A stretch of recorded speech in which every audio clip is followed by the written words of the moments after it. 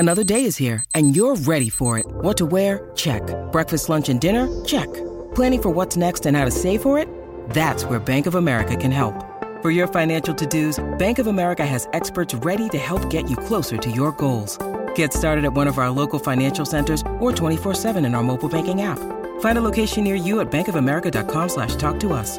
What would you like the power to do? Mobile banking requires downloading the app and is only available for select devices. Message and data rates may apply. Bank of America N.A., member FDIC.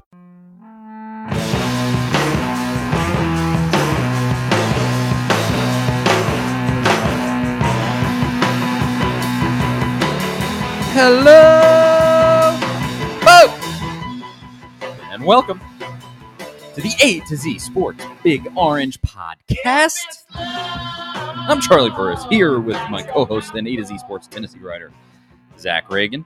Wherever you listen throughout the world, we thank you so much for listening to us. Zach and I talk everything balls every week here on the Big Orange Podcast, and if that sounds like something you want to listen to regularly, make sure you go over to the A to Z Sports Podcast Network feed on Apple, Spotify, and subscribe, because if you subscribe, you won't miss an episode. The A to Z Sports Podcast Network feed. Hit it up.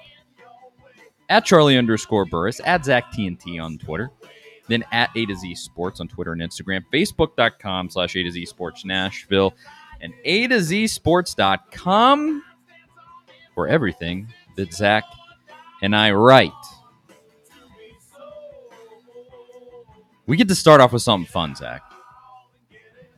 I have been teasing for a couple of weeks now that we got something special in store for the bowl games coming up. Obviously, Tennessee playing in the Music City Bowl against Purdue on December 30th, I believe. Is it 3 p.m. Eastern?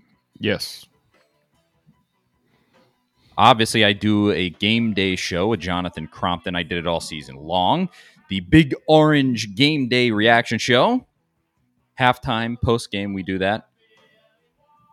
And for the bowl game, it won't just be halftime. And it won't just be post-game. No! We are going big. Go big or go home for the bowl game, baby. The Vols are back in the postseason. And myself and Jonathan Crompton will be doing a full game live stream where it is basically going to be, let's be honest, we're copying Peyton and Eli. That's what we're doing. We're just directly copying Peyton and Eli. But I'm so hyped about this full game live stream where Crompton is going to be able to give you his full breakdown. Now, if you have not listened to our shows, halftime, post game, the Big Orange Game Day Reaction Show, during the season, Crompton's analysis of a game, because obviously he's a former Vol quarterback, 2009 under Lane Kiffin, is where everybody kind of knows him from, although he was there his entire time in college. His breakdowns, and then on top of that, he's also a high school football coach now on the side from his primary job. So he's thinking about football 24/7. His breakdown of stuff, especially Josh Heupel's offense, is so fascinating, and I cannot suggest it highly enough. So I'm so hyped to get his breakdown during an entire game. I guess I'm going really long. Let's break this down, Zach. What's up, man? I'm just excited to actually be talking about a Vols bowl game for the first time in a couple of years. We kind of got to last year, for like a day when we thought Tennessee was going to play in the bowl game, and even at 3-7, and it got canceled because of COVID. I forgot about that. What bowl were they in? Was it? It was going to be the Liberty Bowl against West Virginia. Yeah, that's right. Yeah. Somebody tweeted about it today, and I was like, "Whoa, what an aberration that was!" Yeah, it's funny because I guess a year ago yesterday was when Trey Wallace broke the news about Jeremy Pruitt and the recruiting stuff that had been going on at Tennessee that ultimately cost Jeremy Pruitt his job, and it feels like that was years ago. I cannot believe it was only 1 year ago that all of that went down, and that Tennessee almost played in a bowl game. So yeah, it's fun to be talking about Tennessee in December practicing. Got some early enrollees that have already kind of showed up and practiced with Tennessee through the bowl game practice. They can't travel with them to Nashville, but they can practice, and it gives us something to talk about here in December. football related. Here's the deal with the live stream with myself and Jonathan Crompton. The part that I would say I am the most excited about. It is sponsored, which, hey, the money's nice. But the main thing is that this sponsorship is with the Pancake Pantry in Nashville, which awesome restaurant, 2 locations in Nashville. And the promotion is this: if Tennessee scores 30 points in this bowl game, everybody gets a free stack of pancakes when you go in and you tell them the keyword Vols Pancakes. VOLS PANCAKES Vols Pancakes. Tell them that at the Pancake Pantry in Nashville, and you're gonna get a free stack. And folks, I want pancakes. Can Tennessee do it? Can Tennessee score 30 in this game, Zach? I mean, I feel like this is automatic free pancakes for everybody because Feels like it. I mean, Tennessee's playing. They've been playing great. The offense is averaging 38 points a game this season so far, I believe, and the number 9 scoring offense in the country. This is tailor-made for Tennessee to deliver some free pancakes to everybody that comes to Nashville to see the game. Even if you live in Nashville or if you're visiting Nashville, just going to be there for the weekend. This time of year, you go for the holidays, maybe New Year's. It's a good chance to just go to the Pancake Pantry in general and get some breakfast food before after the game. 6 a.m. to 3 p.m. they're open. They're going to be there for you. If you're going to the game on Thursday, go get pancakes. Walk across the pedestrian bridge to Nissan Stadium and tailgate the rest of the day, and you won't be too hungover later because you have those pancakes in your system. It's the perfect plan. Yeah, it's what you got to do. I mean, 6 a.m. Yeah, you load up top. I mean, you're popping that first beer by 8 if you get in early. Yeah, and that's the perfect game day, I think. So the Pancake Pantry, they're hooking us up, free pancakes if Tennessee scores. So obviously you can go before the game and load up and then go to the game. And then Tennessee scores 30. And then the next day, after you probably overindulge that night in Nashville, go do whatever you do. The next morning, go get your free stack of pancakes and ward off that hangover. It's the perfect. And the great thing here is that where they've opened the new downtown Nashville location, they just opened December 13th, I believe. You're right there around several hotels. There's a good chance if you're coming from out of town that your hotel's going to be right close to the Pancake Pantry in downtown. There's another location if you're not staying in downtown, the Hillsborough Village location. Been there for a long time, almost 60 years right at it. So they're doing something right. 220 Malloy Street at 3rd Avenue is the brand new one adjacent to the Hyatt Hotel. So if you're staying at the Hyatt, this is not an advertisement for them. Go away. Well, I'm not going to say the name of that hotel anymore. They don't, free advertisements on this show. But if you're staying at that particular hotel, I mean, you're right there. We just gave you your entire itinerary for the ball game. There you go. We're doing your planning for you here on the Big Orange Podcast. And with that said, we'll discuss that more next week's episode. Obviously, full bowl breakdown then next Monday. Before today, we got to talk about basketball. Zach, Tennessee was supposed to play Memphis on Saturday. I say supposed to because the game did not happen. This is one of the most ridiculous things that I've seen occur with just a rivalry in Tennessee sports. This one in particular with Memphis has been totally absurd. This was the cherry on top of the whole thing. You had the Tennessee beats Memphis in Memphis. You have the balled up fists because Tennessee and they were jawing at each other. And then Penny says they were out there with balled up fists or whatever he said after that game. Then they come to Knoxville and they beat Tennessee in Knoxville during a down year. And that's annoying. And Penny's, obviously full of himself after that too. And then we get there. Not much has come of it. Memphis having a tough year so far. I think they're like 6-4, lost to some pretty bad teams. And they're coming into this game. I'm hyped about it because getting to beat Memphis is so fun. And I think Tennessee was probably going to win this game no matter who played and how. People are in the stadium, in the arena, in Bridgestone Arena, And they put up on the Jumbotron that this game has been canceled due to COVID protocols within the Memphis program. And correct me if I am wrong here, Zach. Do you remember a sporting event since March 2020? I mean, in March 2020, when things were just popping off and we were like, whoa, what is all of this? And like you were getting to games. I remember, I think we were live on a show and they canceled the Jazz basketball game because Rudy Gobert had the COVID. Fans in the arena, it's about to happen, and they go, whoa, whoa, whoa, whoa, whoa, cancel the game. Like, that's the only time I remember that. It's been almost 2 full years now. I don't remember that happening again. Has it? Am I missing a sporting event where we got all the way into the stadium, media there, fans already filing in, and they called the game? Do you remember another one? No, I really can't. I mean, outside of maybe some MLB games, just because they play every single day, most games we hear about being canceled, a day or two before they're actually supposed to take place. I'm not sure how the Memphis testing situation works, but it does seem a little suspect to get your results back just an hour before tip off and make that decision. That's pretty odd. I mean, there's a lot of things about this whole situation that don't quite add up. A lot. It's certainly, it was surprising when you heard the news on Saturday, and then just the more that we heard coming out of the situation, the weirder and crazier it got. And maybe the most bizarre thing was the social media reaction from Memphis fans, kind of going at Tennessee and accusing Tennessee of backing out of the game and just throwing all kinds of shade at Tennessee. I'm not sure I don't know if they still know what happened exactly, because some of those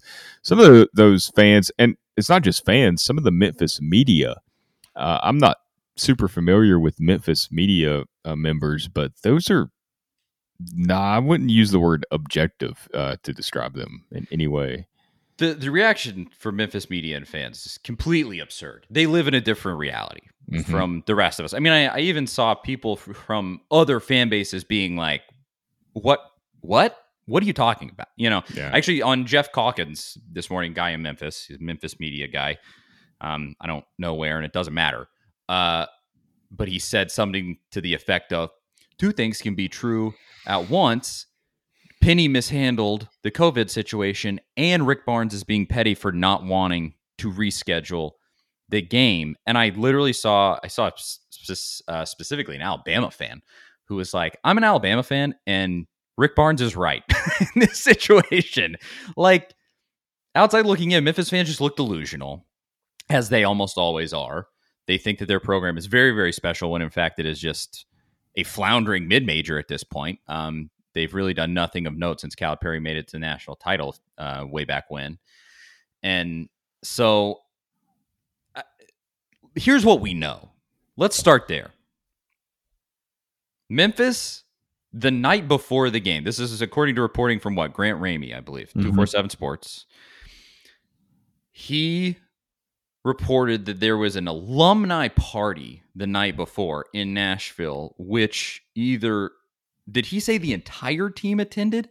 Nearly the entire team? I think, he overheard somebody from Memphis media, their press row there, while they were, because like you said, the media, everybody was at the game already. He overheard somebody suggest or say that some of the players that had tested positive were all at that party the night before, something like that, I believe. Here's exactly what he said. Grant Ramey overheard from Memphis side of press row at Bridgestone Arena, quote, all those players were at the party last night. So maybe just all those players that reportedly came up with COVID.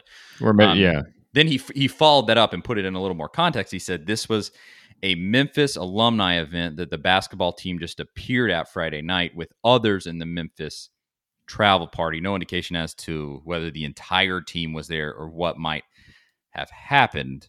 And then, so there is that nice little factoid. The next morning, for some reason, don't know if these players felt ill the next day, what might have happened there. Memphis has not provided any explanation. I don't think they ever will, because I think they completely mishandled the situation and it's embarrassing and they're not going to talk about it. There's some report. This is what they say. This is what Memphis says. This is Memphis's version, is that testing occurred in the early morning hours. This game was set for 11 a.m. local time.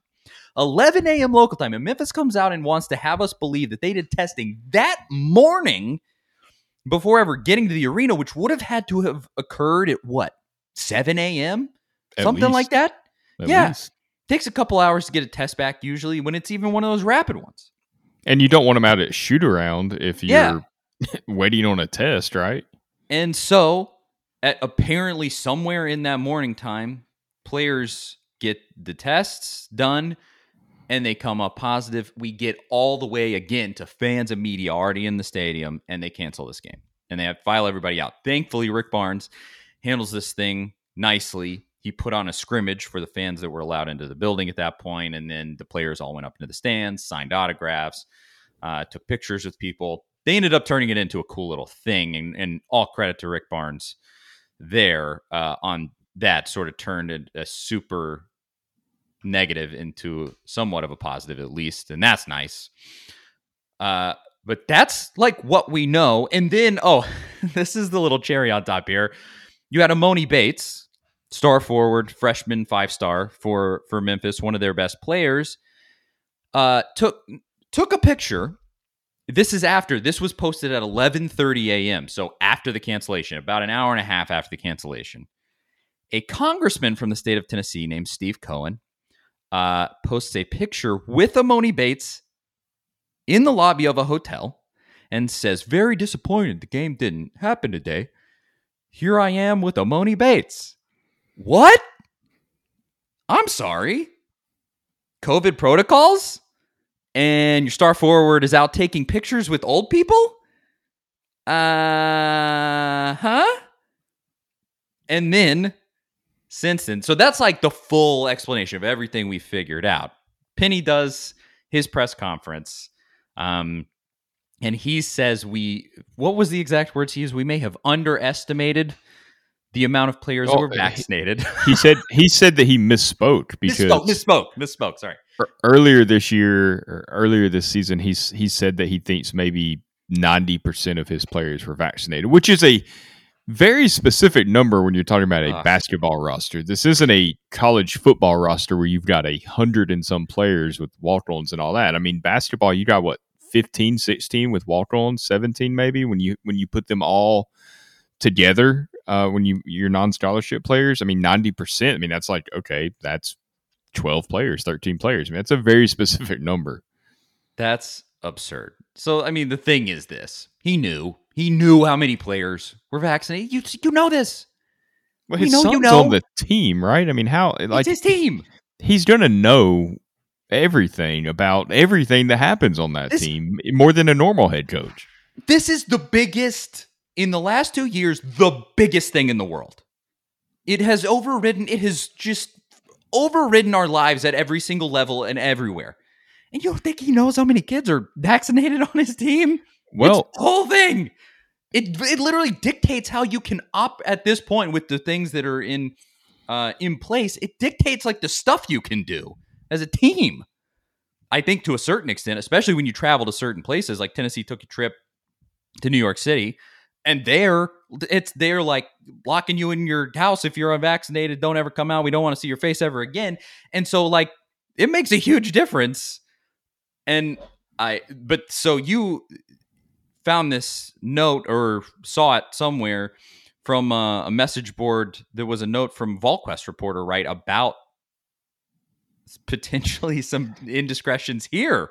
Yeah. Right. With Memphis and these protocols. Right. I saw somebody tweeted out a screenshot, I guess, Rob Lewis, who usually reports on basketball from VolQuest.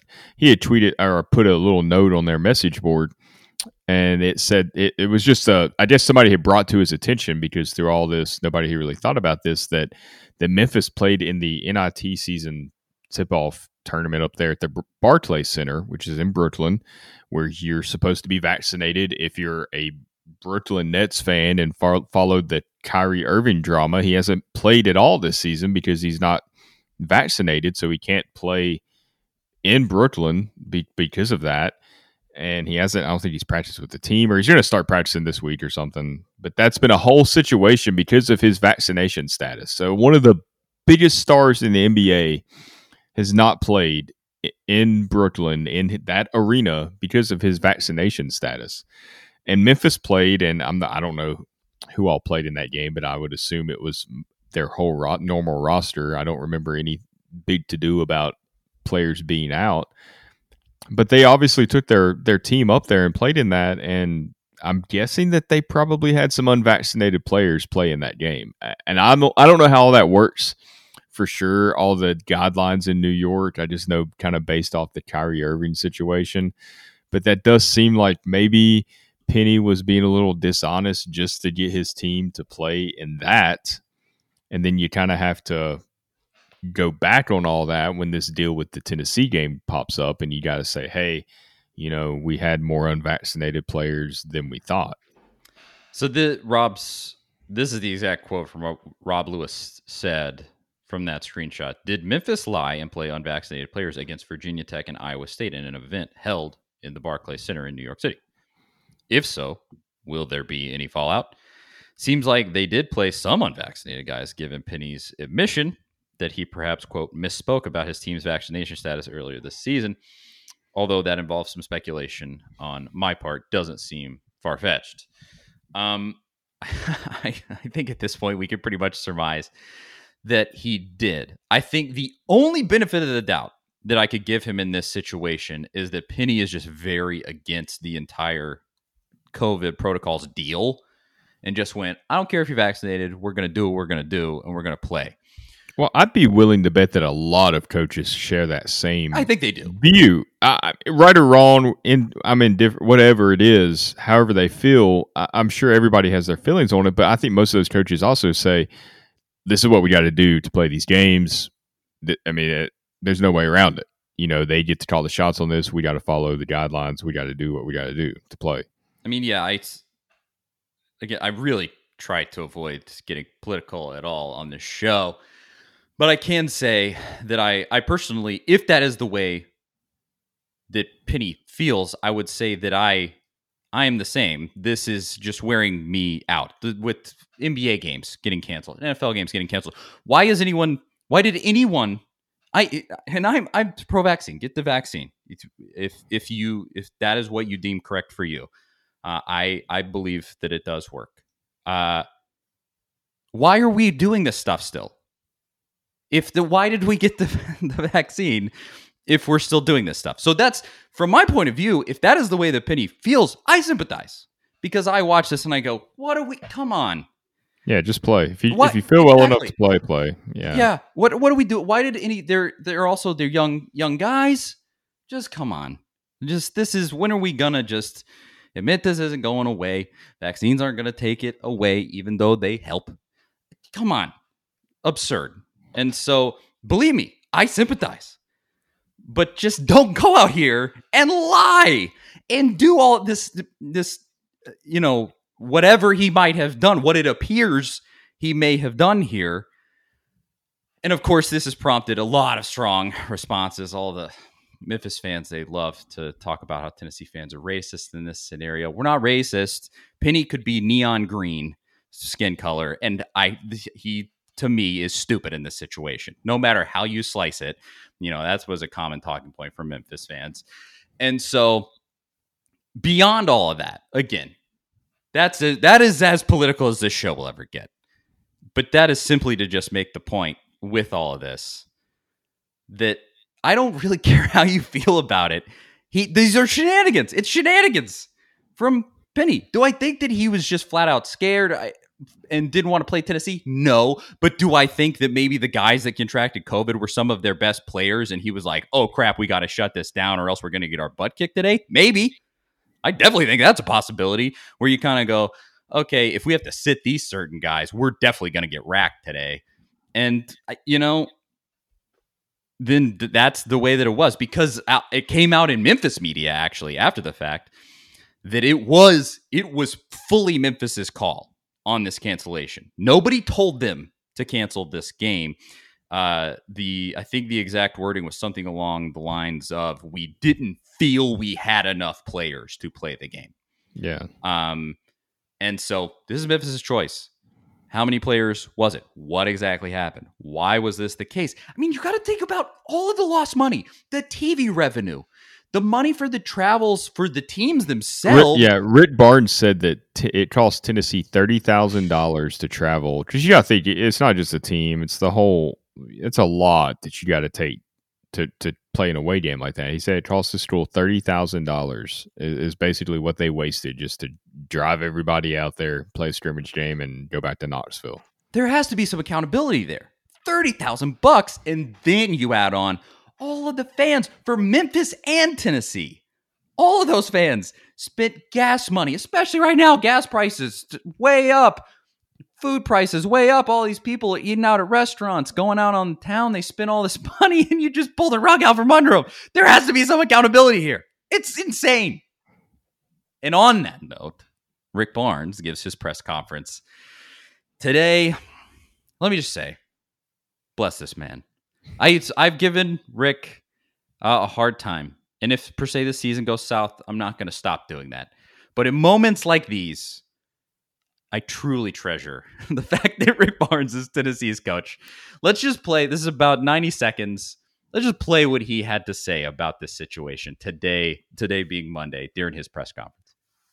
From this point forward about do you play the game or not, we were there to play the game, okay? And but with that said, right now SEC play is way too important for us going forward. Plus we have the number one net ranking team coming in here in 2 days. But we're not going to risk scheduling a team we know that has many unvaccinated players. I mean, that would be irresponsible on our part. I mean, it could happen again. Burn approximately $30,000 from our budget. But to me, obviously, we don't want to do that. But the worst part of that is our fans. And I feel, as bad as I feel for our players, I feel worse for our fans. You know, we've got, of our players at 15 are all there. We have one walk-on not vaccinated, one scholarship player being redshirted not. And so with that said, you know, we're going to play because we know in the SEC, you either play or you forfeit. And I can only tell you this: if we would have had 4 guys that were not able to play in that situation, if we've got 7 guys, we would get somebody out of the student body. We had to, because I think it's the right thing to do for fans. I think it's the right thing to do, keeping it where it was. And oh no. Oh my! Let's hope that's water. Are we sure we know who's in the building? You're putting a blue can there. Yeah. So at that point, at the end, that was just part of this clip. Something fell out of the ceiling, and it was some nonsense. But Rick, we can't take that risk of playing a team that has that many unvaccinated players. We got to worry about. Obviously, Arizona coming in. Arizona, to me, maybe the best team in America right now in the way that they're playing, coming in on Wednesday. Huge game there. But just this he took some subtle shade in there for sure. Like in the SEC, you play or you forfeit. The dismissiveness of this is so great. I love it so much. Where he just, I mean, we all know what he's saying here. It's so rare in life that you're in one of those situations where everybody, I mean, if you take the Memphis fans out of the equation, everybody knows that you're in the right. I mean, literally, just like almost every single person that keeps up with college basketball is going to be on Rick Barnes' side. He can say whatever he wants, and he's going to be right. It's a nice feeling to be in that situation where you can just kind of pour it on a little bit, especially with it being Memphis and such a, intense rivalry in the way. And there's nothing Penny can say. There's really the more he says, the worse it gets. Yeah, because did you hear his comment about how long the players are at the party? You missed. Somebody asked him about the players being at the party, and he said, "Yeah, they just stopped by. They were there for a max of 7 minutes." Again, I equated this on Twitter to being like a somebody that's had some drinks at dinner, that they're inebriated, they get pulled over for a DUI, and the police officer asks them how much they've had to drink, and they say, "Oh, I've had two drinks," before they fail their field sobriety test. That's how that. I had one drink. I only Yeah, have one drink. 7 minutes max. Again, oddly specific. That's absurd. I mean, he also said, let's see, this was reporting on Penny's press conference. He said Penny reiterates his desire to reschedule the UT game, says he'd even be willing to play on back-to-back days or play 2 games in 3 days. Quote, I think we need to find a way to get it done. We want the Tennessee game. That's what the fans deserve. Then you should have played the day the game was scheduled and not been stupid. Thank you, Penny. Thank you for your input. Go ahead, move along now. I mean, it's even a situation where, like, if you find out on Thursday or even Friday that Memphis has this, because look, a lot of teams are going through it. Games are being canceled again. We're seeing that again. No matter how you feel about it, it is what it is. If this would have been a situation where Memphis comes up on Thursday or Friday and says, we can't play this game, maybe in that scenario, you're saying, okay, we'll find a way to get it done. But just the way that it happened, the day of, there's literally nothing for Tennessee to gain from playing this game. They have nothing to gain. So there's no benefit to rescheduling it for Tennessee. Why would you? The only thing that can really come of this, Tennessee either gets a decent win over a middling mid-major team. That's what Tennessee gets out of it at most. Mm-hmm. Obviously, no matter what sporting event Tennessee plays in, you're going to get the TV revenue. You're going to sell the merch. You're going to sell tickets. You're going to do all of these things because that's Tennessee fans. Unbelievably loyal, huge number of fans. That just comes with the equation. And so Tennessee's always going to get that benefit. And then when it comes to the actual basketball game, this isn't that good of a win. Memphis, unranked, doing nothing this season so far. They had one sort of freak win over Alabama and then some really bad losses to not very good teams. And so Tennessee doesn't really get much out of it outside of just the value of the game. And then really Memphis just comes in and just leeches. Their fan base, not as big, by default, sort of. Not as, they're just Memphis only compared to the entire state of Tennessee for UT. And they just sort of come in, leech TV revenue, leech ticket sales, and don't bring on the other side of the equation. But what they do get out of it, if they win this game, is really nice. A really nice look on the recruiting trail, because obviously Tennessee wants to go into Memphis and get players out of Memphis. Kennedy Chandler, Tennessee's really best player this season, is from Memphis, and Rick went in there and got him. And didn't Chandler say when he committed, he kind of said, "I'm staying home," to play for Tennessee, which is kind maybe of it's kind of funny because he's from Memphis. Yeah. I mean, good. That's the way that, as far as hopefully Tennessee can go into Memphis, and that's the feeling there. I don't know. But that's like Memphis gets way more out of that game than Tennessee will ever get. So as far as I'm concerned, I want this rivalry to be a thing. I love it. Cross state and just fun back and forth. But if this is going to be the baggage that comes along with it, get out of here. I hope Tennessee never picks up the phone again. As long as this is going to be what comes with it, is this absolute nonsense. Get out of here. If you think that we're going to do something charitable for you, which is at the end of the day what Tennessee is doing here, we're going to do something charitable for you and play this game, then and you're going to bring in, obviously talk garbage about the coach, say all this stuff, balled up fists and all the things, and now you're going to pull this garbage? Get out of here. No, that's not how this works. I saw somebody compare Penny Hardaway to like an AAU coach, and that is the perfect description. I mean, that is exactly. Yeah, I mean, that's true. It is what I mean. It is. Without his connection to playing for Memphis, there's no way he has this job. I mean, he's just in so far over his head. It feels like I don't see any way that he's going to be the guy on the other line picking up the phone when Tennessee calls to schedule a game for very much longer. It's amateur especially if this Barclays stuff turns into something, because if it turns out that they lied about taking unvaccinated players, that's something that could get ugly real fast. I mean, we saw how ugly it got with Antonio Brown in the NFL, and his fake vaccine card got suspended, and it was a big deal just for a player. As a coach, I think it's a little worse, especially in college. Yeah, the way that I've characterized it, it's just amateur hour. Like that's it. It's Yeah, for sure. It's a full blown. It's a big boy program, and it's the amateurs over there where they just get real, get with it. What are you doing? This is unprofessional and ridiculous. Like that's it. I want to characterize it some other way because again, I would love if this could be conducted in a professional way. I would love to have this rivalry because it has always sort of been this way though. Because you had with Pastner too, he was always kind of running from it, even though he won that game back then. It's just always, it's almost like you just can't play this. It has to come with some sort of nonsense. But I mean, isn't that what kind of makes it great, though? I mean, we were kind of that's true. Talking about this before the show, where this happened this weekend, and it's this game that didn't even happen is such a bigger story now because it didn't happen and because of what went down. Then, if the game gets played, it's a story, but it's nowhere near this level. I think this just imagine the next time these two teams play, if and whenever that happens. It's going to be a massive story because of what happened on Saturday with this game being canceled. And then you throw in the comments about Jordan Bone a couple of years ago with the balled up fist and all that.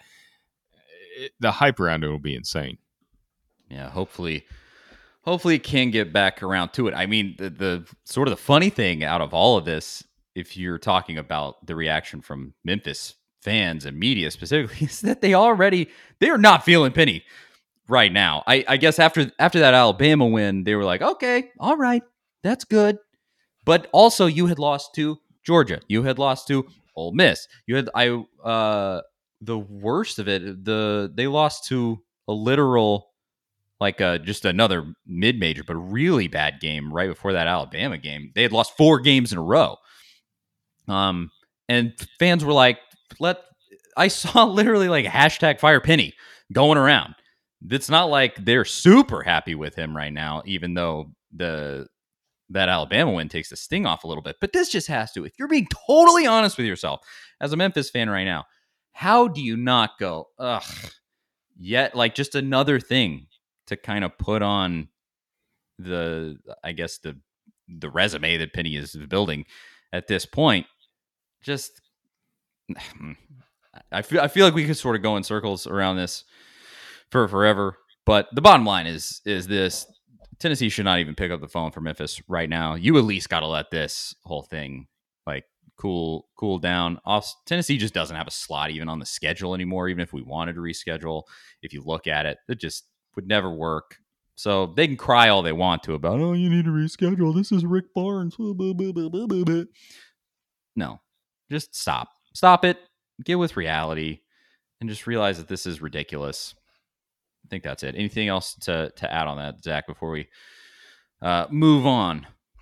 No, I mean, pretty much said it all with Rick Barnes' comments today. There's no point in rescheduling it with the SEC play coming up, especially. I mean, imagine playing Memphis. Some of your players end up, tested positive or something. Then they got to sit out, a key conference game. There's yeah. Don't ask Memphis. It's not going to happen. Yeah, don't do it. And with that said, let's talk about what we probably thought we were going to be talking about for the majority of today's show, but it ended up becoming a secondary subject. Early signing day, Tennessee, and Josh Heupel had early signing day this past Wednesday, just a couple of days after our last episode dropped, so we didn't get to address it then. Tennessee finishes, at least according to 247 Sports, I believe 14th. They're 15th right now, 15th. But it's fluid. It's going to fluctuate. Yeah. But they were as high as 13th at one point that day, I believe. Yes, and around 6th in the SEC, although around that 15th spot is a lot of SEC teams. And you look at everything that happened, I walk away, generally speaking, happy a little impressed because you had a couple of surprise signings. But also, I'm not going to just heap crazy praise on it. It's the 15th rate class in America, and this is Tennessee. Eventually, it has to become better than this if you want to truly compete at an elite level. But right now, I think you take into consideration everything that has happened with Tennessee, the NCAA investigation that's still floating out there with Pruitt and everything that happened, and you go, this is pretty good. I would say this. Josh Heupel did a really good job so far with this signing class. No? I think you did a great job. I'm kind of where you're at. I'm not going to heap too much praise. I think this eliminates a lot of concerns that people had about Heupel and the narrative that he couldn't recruit, which I really never understood that narrative. Because we had Ramon Foster, former Tennessee Volunteer, playing the NFL with the Pittsburgh Steelers, now host a morning show on 104.5 The Zone in Nashville. Ramon told us that he had met with Heupel and thought he was just a real easy to connect with guy, that he would connect well with players just because of his playing days. Like, he was just approachable, easy to talk to, easy to get along with. And that's kind of what you want in recruiting, just a genuine relationship where it doesn't feel like a head coach kind of selling you on something. So I always felt like the foundation for Heupel to be able to recruit well was there just via his personality. And I think one reason we're kind of praising him a bit for this class is because of how low they were ranked just, a month or so ago. They were like in the 35th, 38th. So they made up a lot of ground over these last couple of weeks. For a first-year coach at Tennessee, this is his first real signing class because most of the class he inherited had already signed during the 2021 cycle. In that 15 to 20 range, that's pretty much where you expect to be. So I feel like he's doing in recruiting what you should expect a Tennessee coach to do here. Yes, that is well put. It is what is expected at Tennessee, where at a minimum, you basically want it to feel like Tennessee just recruited itself, like the brand still has that power. I think that showed itself here to some extent. And then I think it showed that you have a pretty good set of recruiters. I think primarily among them, Rodney Garner, because the biggest surprise that you got in this signing class was Tyree West, highest rated recruit in the entire class, was originally committed to Georgia. Then it essentially appeared that he was going to commit to Florida State. And then he ultimately chooses Tennessee. Defensive lineman. He's going to be one of Rodney Garner's guys. Huge pickup there that can hopefully build some nice momentum. Takes a little bit of the sting off of a guy like Walter Nolan not choosing Tennessee too. So you still got at least a couple of big recruits in this class. And so all of those things considered, again, yeah, is 15 incredible? No, but taking into consideration the full context of the situation, I really like this a lot. I think it's a good foundation, especially on the offensive side of the ball, because you ended up keeping Justin Williams. Auburn came really hard at him, running back. Auburn came really hard at him, and you were able to keep him. That's another big one there.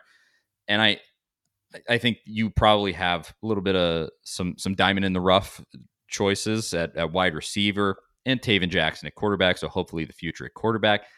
All in all, I really like that, and I think that's going to be great in Heupel's system. So I like it. I am definitely not inclined right now to say anything overly negative about what Heupel is doing. I don't think. Why would you even do that at this point when there's so much positivity around the program? There's no point. But I think even beyond that, even if I wanted to say something negative, there's not that much negative to say. I don't think. No, there's really not. I mean, this is a class that you're going to look back on in 3 years. It's going to remind you a little bit of Butch Jones' 2013 class, I think, where you have guys like Jalen Reeves-Maybin and Cameron Sutton, guys that you weren't really that excited about on signing day, but then they end up being just really solid players for the program, end up reaching the NFL. You'll probably see some of these guys that you haven't really given much thought down lower in the class. Maybe one of these wide receivers you were talking about, Marcarius White, a 3-star wide receiver from Alabama. Could see this guy, 5'10", kind of speedy guy. Just ends up being somebody you don't really think about that kind of busts out of nowhere and ends up having a nice career at Tennessee. The other thing I think is really a great sign is that the top 2 signed players in the class are both one's a defensive lineman. You mentioned Tyree West. The other's an offensive lineman, Addison Nichols, a 4-star guy from the state of Georgia. Those are your 2 highest rated players in the class. To win in the SEC, you got to be tough up front, both sides of the ball. So it kind of shows that Tennessee understands that, and they're really focusing in those areas. And that's a really nice addition, both of those guys. West, when was the last time that Tennessee got a guy like Tyree West on signing day that you didn't really – he wasn't somebody that was trending towards Tennessee at all. It just kind of popped up out of nowhere. I mean, that's what really I think made people so excited last week on signing day was when he signed, because it wasn't one that Tennessee fans were kind of like already banking on, that they were going to be disappointed if he went elsewhere. It really just popped out of nowhere. It's hard. Maybe Drew Richmond was he that exactly way? who I was thinking. And that's he was supposed to go to Ole Miss. Yeah. Yeah. Hopefully this ends up better than that. Yeah, hopefully. I think it is great to see that they really four offensive linemen commits, I believe 4 defensive linemen commits. Like you said, your best 2 commits are in the trenches. That's great because it does sort of speak to Heupel. I don't want to say admitting, that sounds like he didn't know this before, but emphasizing that winning in the trenches is huge in the SEC, which is just objectively true across the board. Did you hear his comment? I tweeted it this morning. I don't know if you saw my tweet or not, but Josh Heupel was on The Nation last night, a show that Austin Price and Chris Lowe do on Sunday nights. And Austin Price asked him and probably the way I framed this tweet may seem like it was a slight against Austin Price, and it wasn't. I mean, he asked a question that I would have asked, and I think he asked something that we all think, especially as those of us that didn't play football like a high level or anything like that. He asked Josh Heupel about recruiting if he gets more excited for recruits on the defensive side of the ball or the offensive side of the ball, and he said, "I know you're an offensive coach, so I can play it." Here it is right here. Okay. So this is from The Nation with Austin Price from your tweet. This is just the clip that you posted, Zach. No. There you go. Or do you get more excited about the defensive guys on the other side of the ball? I'm a head coach, Austin. I'm not an offensive coach, man. And our defensive players know that, man. And we're going to compete with both sides and love on all of them. I get excited about all the young men that we're going to get inside of our program. When we win a battle that goes down to an end, I'm excited about that. I don't care if that's a D lineman, a wideout, whatever it might be. When you're adding great players and great people to your program, your entire coaching staff, myself included, take great pride in. That's interesting. I didn't see that. I didn't see that from you. I think we've all been guilty of thinking, okay, Josh Heupel, he's this offensive guru, and he has proved to be just that, but that he's kind of hands off when it comes to defense. I mean, we've talked about that when he was looking for a defensive coordinator, how, whoever he hires is going to be the CEO of this defense, like the head coach of the defense, and Heupel's going to be so invested in the offense. And I think what this shows is, one, Heupel does view this as himself as a CEO, where he's overlooking the whole program. But more than that, I think it shows how much trust he has in the offensive staff that he hired, specifically Alex Golish and his quarterbacks coach, Joey Hasley. Because those are the guys that are really running things for him. If he's overlooking the program more as a CEO than we realize, then he's definitely trusting those guys to install his vision, which obviously they were very successful at doing based on Tennessee's productivity this year. But yeah, that was a very interesting response. And I don't know if Heupel took that as a slight that Austin said that he was an offensive coach. It kind of almost seemed like it there. But I feel the same way as Austin Price did there, where that's definitely how I would view him. Surely not. I mean, his entire reputation is built on being an offensive guru. Yeah. Surely he doesn't take offense to that. But yeah, I agree. It did kind of sound that way. I mean, I guess at a certain point with Heupel, you do just kind of want to shed that a little bit and go like, no, I am the head coach. I'm not just this breakneck offense that I've created, So I get that, but I love that. Oh yeah, it's a great answer. Yeah, it's so good. And if he can really be that CEO guy, I think you just see that work so much more often in college football. For sure. Guys that meddle, I mean, that just causes so many problems. If you're Jeremy just sticking Pruitt. your nose in, oh man, Pruitt, Butch did the same thing. I think it even created problems when you had like an AD and Fulmer who was sticking his nose and everything. He was showing up at practice trying to coach the offensive line and stuff, which is not allowed on one hand, but then beyond that is problematic even if he does do it. And so I like that a lot. That's good to hear. I mean, really, Heupel has nailed all we heard. I even spoke with a UCF a reporter that covers UCF down in Orlando when Josh Heupel was hired, just to get a sense of who Heupel is as a person, kind of what we can expect. And I remember him telling me that Heupel says a lot without saying much at all. He doesn't really reveal much of his personality, which he doesn't reveal much during press conferences. But not many coaches do, unless it's not even like Lane Kiffin or Mike Leach, who are known for these big personalities. They kind of distract you with their stories and rants and this and that. They don't reveal anything either. But I think we've seen a good amount of Heupel's personality, just the way he hasn't put himself out there like Butch Jones, who was on ESPN or SEC Network every chance he'd get to kind of sell the program.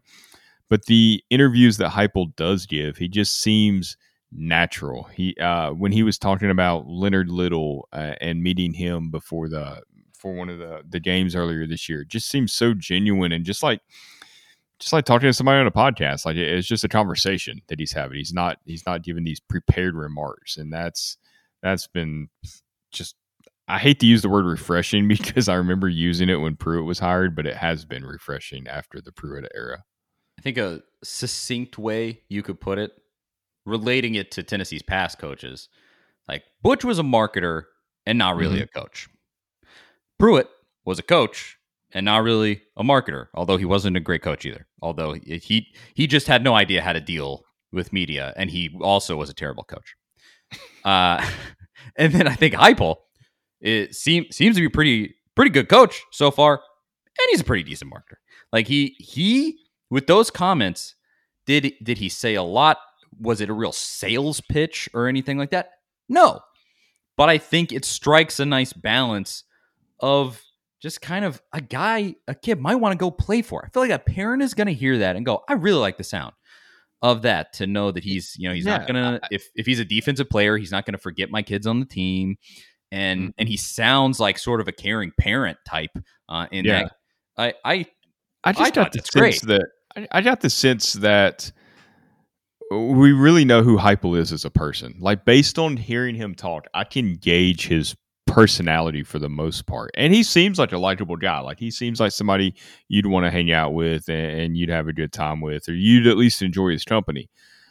Jeremy Pruitt, we got a sense of his personality. It was just very hateful at most times. But with Butch Jones, I remember one common thing through the 4 or 5 years that he was at Tennessee. I never ever got a read on who Butch Jones actually is as a person. We never got that. And I remember talking to players on the team in interviews. I remember like at media day trying to talk to players and be like, hey, give me a good Butch Jones story, or what's Butch really like? And they never, it was always this very generic answer. Like they never really had anything to point to. It never felt like there was any part of him that was unique in any way. I don't know. Maybe that's how he is in general. Like, he doesn't have a true persona, but that was one thing that just, it really bothered me, because I like to know who somebody is. I like to know what they're about, why they do the things they do. And I never got that with Butch. I make a lot of jokes about how Nick Saban is just a robot cyborg who will outlive us all and, basically run college football for the rest of time and eternity. But in reality, like, I've listened to him in interviews, and I get why kids want to play for Nick Saban beyond, hey, come here and win a national championship. That can only take you so far. It's nice to get a ring, but if you show up and you hate your life for 4 years, that's not great either. And I do get the sense off of Saban, as much as I hate giving him this. This is one of the reasons why he's great. He adapts as a coach. It doesn't matter what you do. He will beat you at your own game. I mean, it just, whatever it is, he's great as a coach. But then on a personal level, you can tell that he does actually care about the kids. And there is an actual connection with him there. Well, we've heard Alabama players talk. And it reminds me of Bill Belichick. Saban and Belichick are similar in a lot of ways. He's got this great sense of humor. You just don't see it because that's not what he shows. And we've heard the same thing about Belichick too. Just this kind of dry, out of nowhere sense of humor. Like, they talk about that stuff, so it's definitely there. You can see the perfect real moment for Saban that I saw. It was after the SEC championship game. Somebody posted this on Twitter. He walked back into the tunnel, and his wife was standing there, Terry, Miss Terry, as he always called her. Yeah. And she's going nuts. She's like, Nick! Ah! And he cracks a genuine smile and hugged his wife. And I was like, this guy, damn it. Nick Saban's a loving father and husband, isn't he? Yeah. Crap. And you just see that he has actual humanity. And I hate it, while I'm just like, frick. That's why he's the best.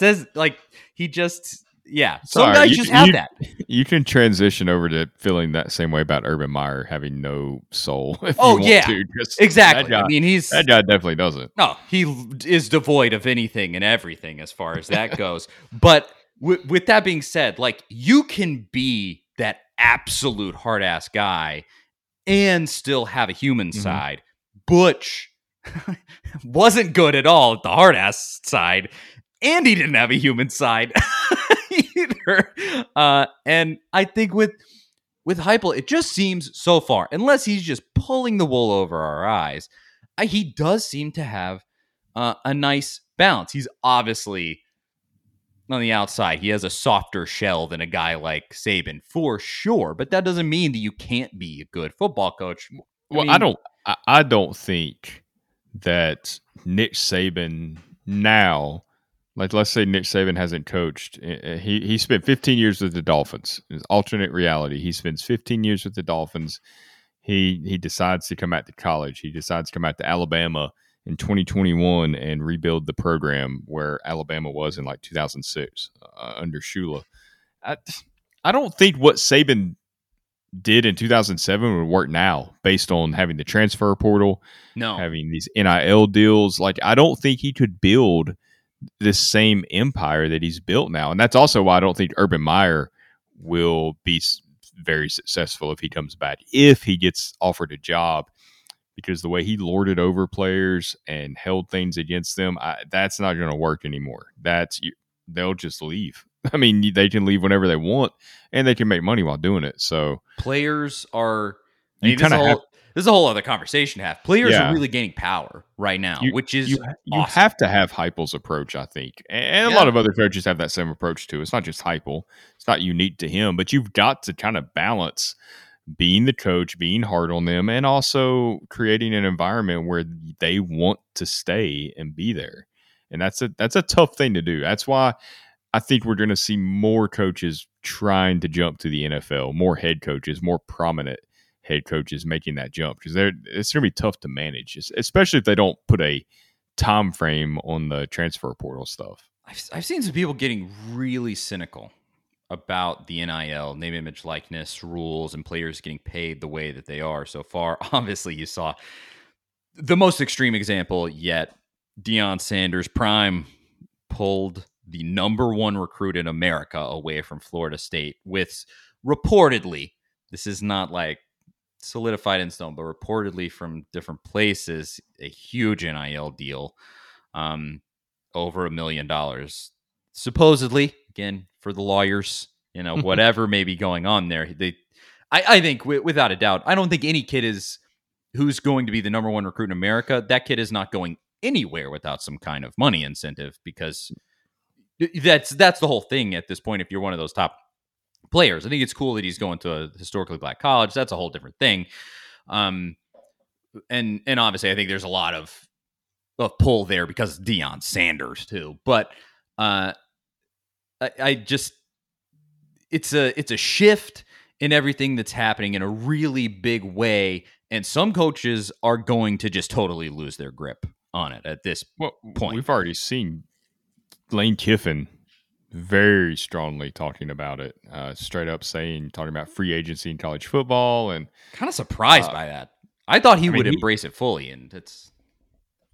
Yeah, well, I think he's getting frustrated because they can leave whenever they want, and they are going to go. I think he's lost some players probably due to getting more money elsewhere. And we've seen Dabo Sweeney, obviously at Clemson. He's a hypocrite in his own right. He wants players to sit out a year before they transfer. But then you compare those statements to what Josh Heupel said this week, and he's more like, hey, it's what we got to deal with. It is what it is. There's good, there's bad, just like with anything. We just got to move forward with it. That's what I always say in this conversation. Is what's happening right now perfect? No, it's been a circus so far with all of these NIL deals. I would say kids getting way more money than is at least way more money than I would say the market should bear. Like it's an unbalanced market. Yeah, it's definitely an unbalanced market, but it's not a NIL deal. It's a pay-to-play scheme. Yeah, come to our school, we're going to give you money. Yeah, it's just like Cade Mays asking this week. I mean, he straight up said, I need third or fourth round money in an NIL deal to come back another year at Tennessee. Well, that's about $750,000 at minimum. The last pick in one of the last picks in the fourth round last year was an offensive lineman signed a contract worth $750 some odd $1,000 for his first year. But that was always going to get paid as a rookie 1 year. What company in Knoxville is going to pay Cade Mays $750,000 to post some pictures on Instagram and a couple of Instagram stories? How is that beneficial to any company?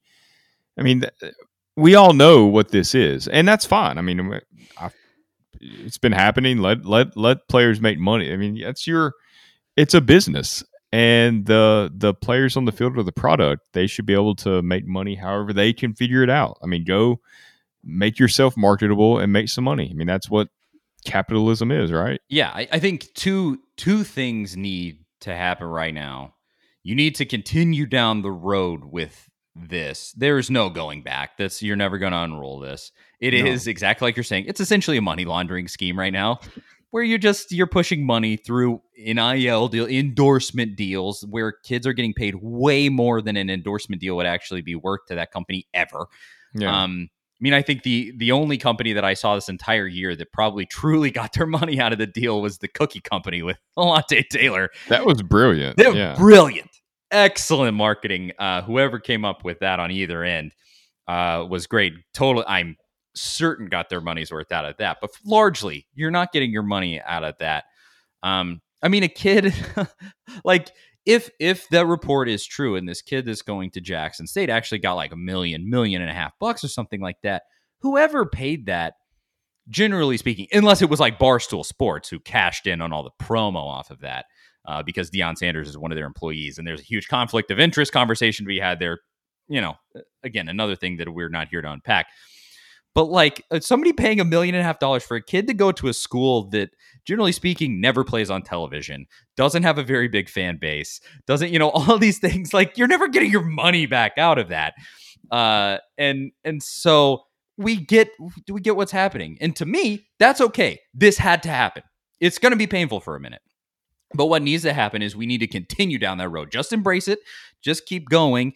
And we need to get to where essentially the NCAA is abolished. The NCAA has to go away. You have to have schools where they can just pay players as employees, essentially. Like I went to the University of Tennessee and I got a scholarship and I was a GA when I went to Tennessee, and Tennessee paid me like a W-2 employee. That's what you have to do with football players. Okay.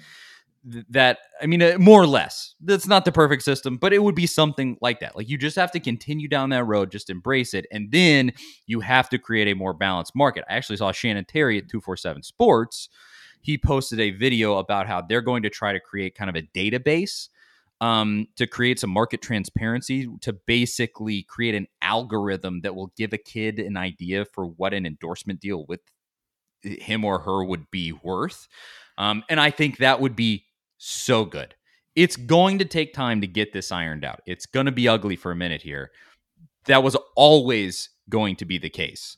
But when you can implement these things, like some market transparency would be huge. I really hope they do that and get that going. And then you just have to embrace. There is no going back. You can try to be a troglodyte and complain about it like Kiffin is, but Kiffin recruited the number 25 class in America, so I'm not sure how much his approach is working right now. Way behind Josh Heupel, and he just had a 10-win season and couldn't get above 25th. So I don't want to say that is a direct, causal link there, but I don't know. You just had a 10-win season. How do you not have a better recruiting class number 25 in America? And come on, you're in the SEC West, and you're Lane Kiffin. How do you not have a better recruiting class right now? So maybe it is that. I don't know. But just, I know it makes people uncomfortable because it's a new thing and it seems really crazy. And it is really crazy. But you just, at this point, we got to let it be what it is, I think. I think it's great that we get to hear head coaches just kind of straight up talking about players getting paid and the frustration that comes with it, because it always has been like you said, an unbalanced market where you don't really know what a guy is going to get. You don't know what any recruit is going to want, how much they're worth, what are we really willing to pay him. How does that work as far as, this guy's the number 1 recruit in the country, he's getting this much money. This guy's the number 10 recruit in the country, this school's offering him this much money. It's always been kind of chaos, and now we're getting to publicly see that chaos. And it's always been this kind of in the shadows type deal where you hear whispers and you hear this and that, but you never really know what conversations truly happen. So now we're getting to see that out in the open. And as far as Kiffin, I'm not sure railing against the NIL deals and transfer rules publicly is going to be good for your recruiting, because a recruit hears that and they're like, well, I'm not going to go to Ole Miss. They're not going to work anything out for me there. I'll head elsewhere. It does. I mean, with the Jackson State deal where they landed the top recruit in the country, it does give everyone the potential, I guess, to kind of level the playing field just a bit. I mean, it's not like Alabama boosters and Georgia boosters are the only people out there with money. I mean, every program's got very wealthy boosters that can join the fight here if they want to. So the opportunity should be there for most programs. Yeah, I think so. But it is some of these unbelievably inflated numbers. That is just not sustainable. I mean, you think, like you mentioned, Cade there, wanting effectively, if this is what he's saying when he says 3rd or 4th round money, around $750K. Like, you have to think how small of a market there is for a company that would pay that. Tiny. Yeah. It is either an individual ultra rich booster where they're just not going to feel that much. That's one thing. But like, you don't want to let Cade set the market for an offensive lineman at $750,000 either. That's crazy. I mean, that's a dangerous precedent to set there. Like, I mean, just you think that through. So like, I'm before I did sports radio, I was an accountant. I have since gone back where my day job is in accounting again. I have seen through that. I have seen what people make. You're an accountant at a company, and there are CEOs, chief executive officers of fairly large companies that don't make anywhere close to $750,000. Like huge companies where the CEO makes $500,000 and, hundreds of employees, and they don't make $750,000 a year, much less for a single endorsement deal that isn't worth $750,000 at all to the company that's giving it out. And, for a kid who, when he plays, is injured a lot. And, there's a whole lot of conversation to be had there. And like what kind of social media reach does he have if you do an endorsement deal? There's so many things to be talked about there. But like that doesn't make any sense when you think it through. And I really, really hope, I think it's super smart by Shannon Terry if he does end up doing that again. The guy is it still 247 Sports on 3 or something like that? I don't know what the No, they're 24/7 on 3's like a newer recruiting service. Oh, okay. So maybe Shannon's moved on. I think that's true. Yeah, he did. Okay. I think he did. Yeah. Well, whoever he's with now, they're trying to implement that. He posted a video about it on Twitter if you want to go listen to it. But I hope that happens because it just can't keep happening like this. And even now, even if you get that like this coming season, it's going to probably take a couple of years to iron out, but if not longer. But I think, yes, it's scary and not great right now, but let's get to the other side of it, and I think ultimately it'll all work itself out. It'll all come out in the wash. It's so new now, and everybody's just feeling their way through it. Because I think you like with transfers, you're eventually going to get guys where they transfer to a place where they never wanted to transfer to, and they look and they go, the grass was not greener. I shouldn't have ever left. And you're going to get guys. Yeah, there's no way that hasn't already happened. Where guys show up and they're like, oh, I'm not getting the playing time I wanted. This coach isn't great. I should have just realized that my situation was good. And those guys will start talking. They'll start talking to each other, and the market will set itself. It'll be okay. The portal's made it really difficult just to build depth for a program because every player thinks that they should start year 1 or year 2 right now, and they don't get the playing time. And then they're going to hit the portal and go somewhere else. And it's going to be the same situation. You're always going to be competing. Somebody's always going to be trying to take your job. You're going to have to prove yourself every week. No job is really guaranteed. So now you lose all these players that you kind of second, third string guys that maybe you're counting on. That's why I said yesterday getting Navy Schuler to transfer to Tennessee is so big because it's really hard to find a backup quarterback that's going to stick around. And Schuler, he's a former low-rated 3-star guy. He's not somebody that you think is going to come in and play like his dad did at Tennessee. I mean, that's not the expectation. But we've seen how quickly quarterback depth can just disappear for programs. I mean, LSU's in a situation where they might not even have a scholarship quarterback for their bowl game. I mean, they're trying to redshirt a guy. I think Miles Brennan has decided to come back, but he's not ready to play yet. They might have to play a walk-on. I mean, it's LSU. They should have no issues in that department. In Tennessee, they were down to just Joe Milton at the end of the year as the only backup. So you've got to have somebody there in case an injury happens, a transfer happens, and all of a sudden you have nobody but your starter. And if they get hurt, what then? At least with Navy Schuler, you've got a quarterback who can come in and do some things. He's not going to run the offense the way like Hendon Hooker does, but he's better than a normal walk-on, I'd say. Definitely. Well, I could do an entire podcast series on that topic. I love, as an accountant by day, I'm a huge dork about that type of stuff. So we'll just end it there, I think. Any parting thoughts, Zach? Another great episode of the show in the books. How do you feel? You think Tennessee's going to get these 30 points in the Music City Bowl? Dude. I know we'll talk about it more next week. I want these pancakes. If you've not been to the Pancake Pantry, been a few times. It is well worth your time. Very, very good stuff. And they are literally paying me to say that, but I would have said that before. I swear to you. Oh, yeah. The reputation, the Pancake Pantry has a great reputation. Everybody kind of knows that name. It's quite a brand that they've built just based off pancakes. It's pretty incredible. Man, what a life that would be. I'm an accountant. I could have just been working in pancakes. What a mistake. All right. Yeah. But if you're in Nashville, go get some pancakes the day of the game, and maybe get some free ones the day after the game if Tennessee scores more than 30 points.